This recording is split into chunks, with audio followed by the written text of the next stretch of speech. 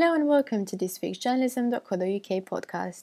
I'm Madelina Ciobanu, and today we'll talk about how the BBC used a chat app called Yik Yak to source content and talk to its younger audiences about the Canadian elections last year and the recent UK referendum.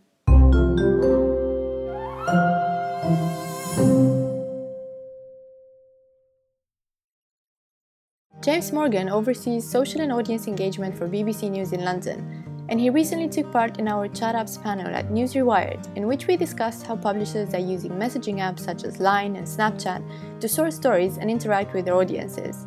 Yik Yak's user base is 98% millennial, and Morgan explained why and how BBC News has been using it in the United States and in the UK to get young people to talk openly about issues and concerns they might not otherwise voice publicly on social media platforms.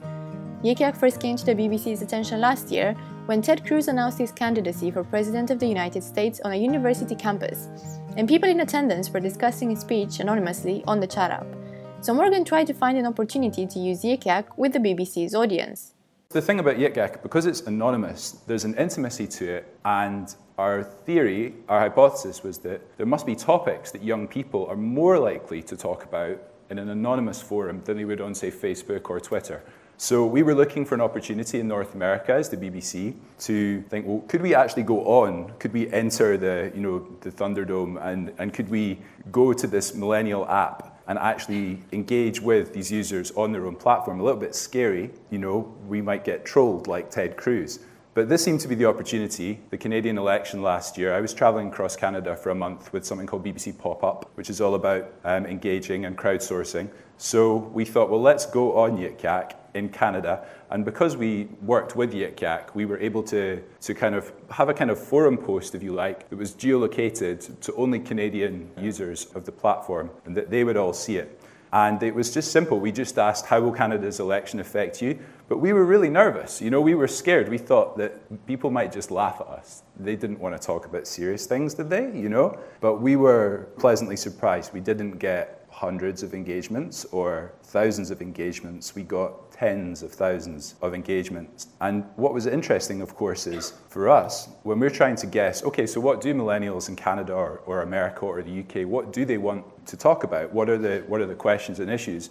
We think we know, but we can't necessarily be sure. But if we go on Yik Yak, these people, you can see where they are in all these different locations around the country.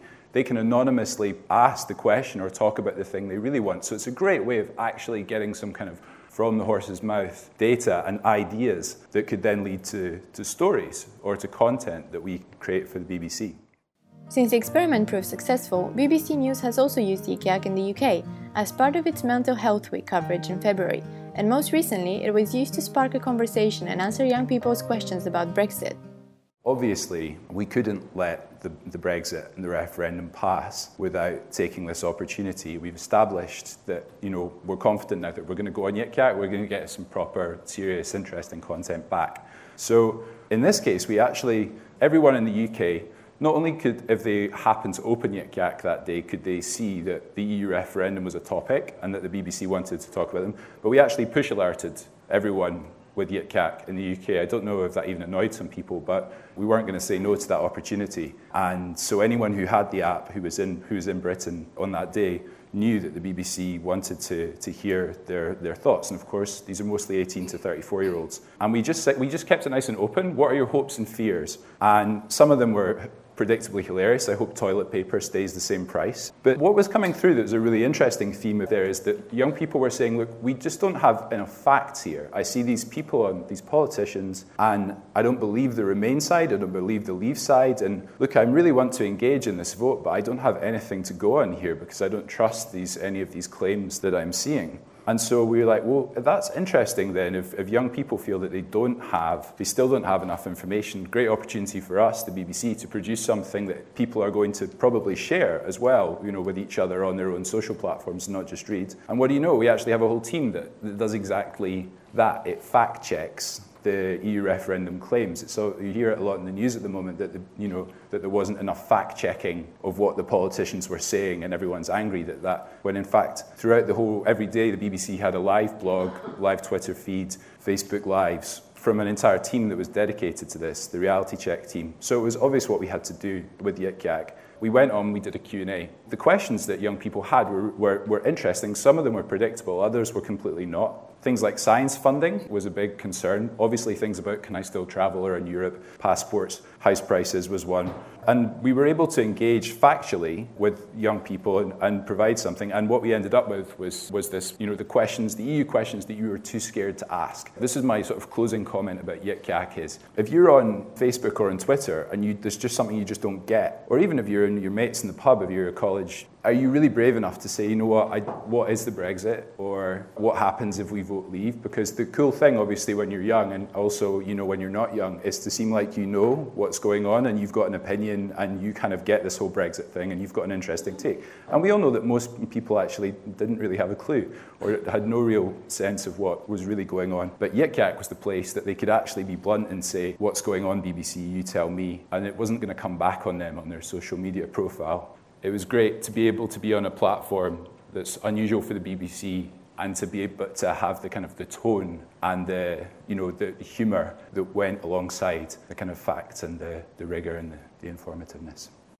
The BBC believes there is scope to continue experimenting with Yik Yak, possibly to engage the audience over topics where a less publicly scrutinised space is needed for people to share their thoughts and experiences. But the chat app has also been a source of content for the organisation. So, what was the point of doing this? Great, we're on this chat app that, and we're having this engagement with millennials, but we're just on the chat app, right? So what's the point of just doing well on there? Well, obviously the point is to get ideas and harvest those and bring them back into content onto the site. And in this case, we ended up with this feature did really well for Newsbeat, which of course is our kind of, if you like, millennial branded news site, where we looked at the phenomenon, not just on Yik Yak, but on social media, that strangely, young people are often more willing to open up and talk about these things on the internet and on social than they are with friends, family, boyfriends, people on campus. So it created content for us in the end as well. Have you used Yik Yak or other chat apps to get your news? How did you find the experience? Let us know on Twitter @Journalism News, and thanks for listening to this journalism.co.uk podcast.